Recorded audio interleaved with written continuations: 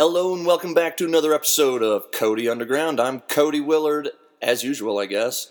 And today we're going to do a Q&A. We're going to take questions from people at tradingwithcody.com on our weekly Q&A chat, take the highlights from those questions, and put them together in a Q&A format here for you today on the podcast. Be sure to check out tradingwithcody.com where I post all my trades and all of my positions, and check out marketwatch.com/Cody where I publish Revolution Investing with the Wall Street Journal Network. And be sure to check out Scutify, Scutify.com, and the Scutify apps, the most value-add social network, most value-add apps you'll ever put on your smartphone or that you'll ever use, frankly. We also just created social trading at Scutify, so check it out. Question number one, Cody, what's your take on the market at this point? My answer is that feet to fire, I'd say the path of least resistance for the markets will be a wide range between 15,900 and 17,000 on the Dow Jones Industrial Average for the next few weeks. That's just under, say, 16,000 on the low end and 17,000 on the high end. That's a wide range, but boy, has the market been volatile of late, and often that volatility feeds upon itself for the near term until it burns itself out. So I'd expect a wide range of volatility.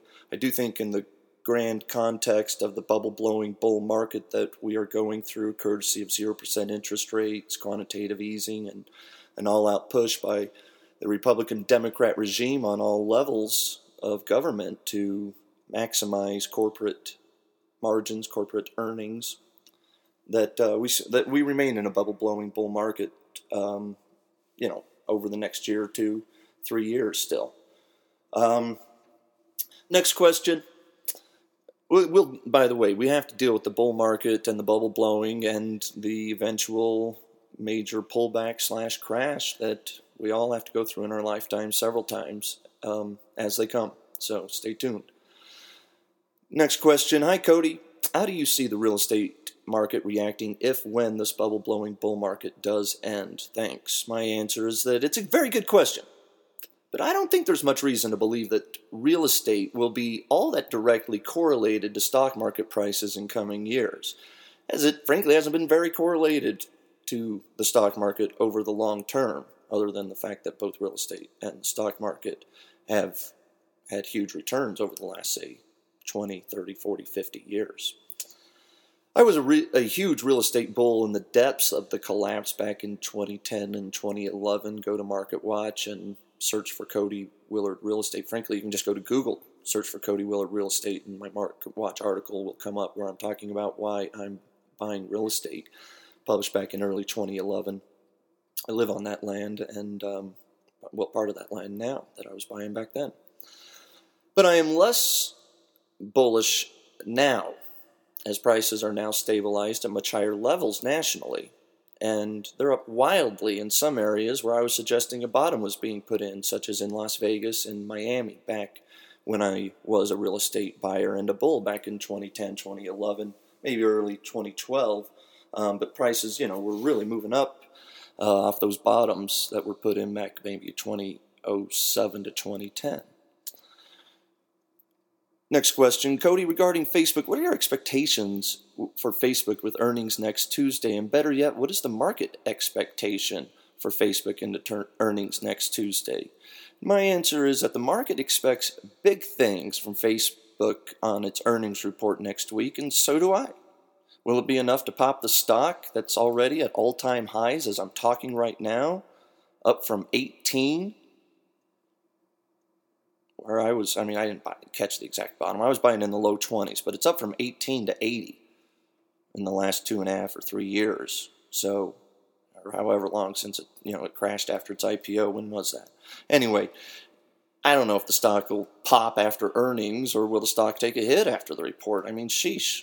The report's not till next Tuesday night anyway. A lot can happen in this very volatile market anyway between now and next Tuesday night when the report hits. Longer term, all systems are go on Facebook, and as I said, since I was calling myself the only idiot buying Facebook back after it crashed post-IPO, I didn't buy on the IPO.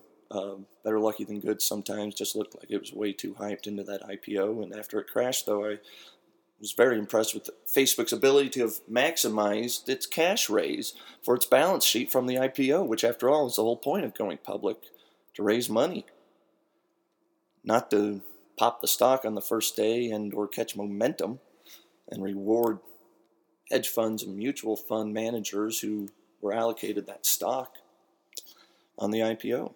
They certainly didn't get to flip Facebook, did they? But anybody who bought Facebook as an investor, I don't think they're complaining.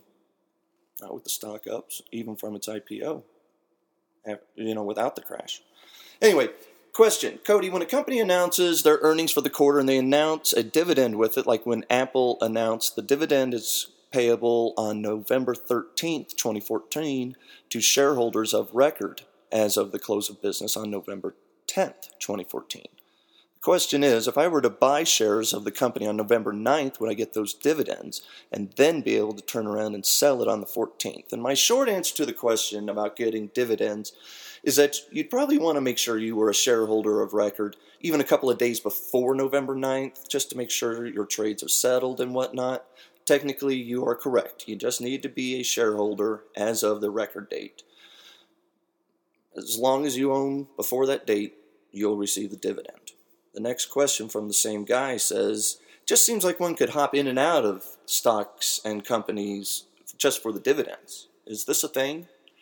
And my answer is that traders for decades have tried to figure out how to successfully, consistently trade around dividends like you're suggesting. But the stocks often drop a bit to reflect the dividend, and sometimes it just trades wildly for whatever other reason. So I don't think anybody's ever successfully created a good arbitrage trading opportunity around dividends in general, as you're asking.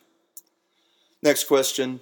Cody, do you have any thoughts and interest on AMD? Is it a long-term hold? Well, let's look at AMD for a second together, and we'll see what we come up with.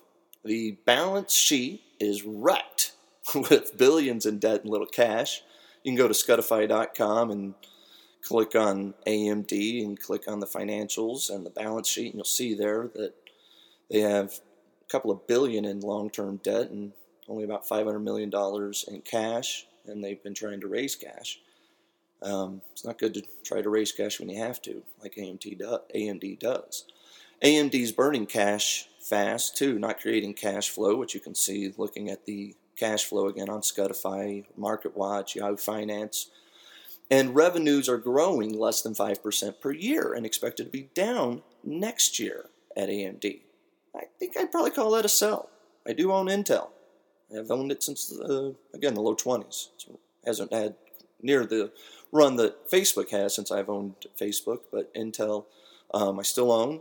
Nice dividend, nice yield. It was much nicer when it was in the low 20s. Paid more than treasuries at that point. Frankly, I don't know exactly what the yield is as I'm talking right now, but I still think Intel is, not necessarily a revolution in company, but it's a nice diversified kind of investment for us on our other high growth, high beta tech stocks like Facebook. Cody, or Apple, by the way, even. Is Apple high beta these days? Good question. Up for debate. Question, Cody. The mining stocks continue to be very out of favor, almost loathed. With the price of gold up about $50 from the recent low of around $1,190, the miners seem to have no support. My answer is that I think the market is saying that the gold miners aren't profitable enough below $1,300 an ounce to be a good trade/investment. I have been waiting patiently, as I've mentioned in podcasts past, to get back into a miner or two, maybe a miner ETF. I don't suggest actual physical metal ETFs like GLD or SLV. I'd much rather own just the physical metal itself, as I do in both gold and silver's case, via bullion and gold and silver coins. And anyway, I've been waiting to look at the miners, but I just, until gold rallies, the miners are struggling. This is borderline profitable for them, but the market's not impressed. When gold rallies, and I do think over the next 2 to 3 years it will rally big from the $1,200 levels, I think the gold miners will probably be a high beta version of gold and be up a much bigger percentage-wise than gold would be if and when that happens. But sure doesn't look like it's happening anytime soon. As currency wars around the world are being battled, long-term will benefit gold, but short-term are benefiting the dollar itself. And a strong dollar often puts a lid on gold, and clearly, as you note, there's very little support for the gold miners with gold at these levels. That's it for Cody Underground. Thanks for tuning in. Be sure to check out Scutify. Peace.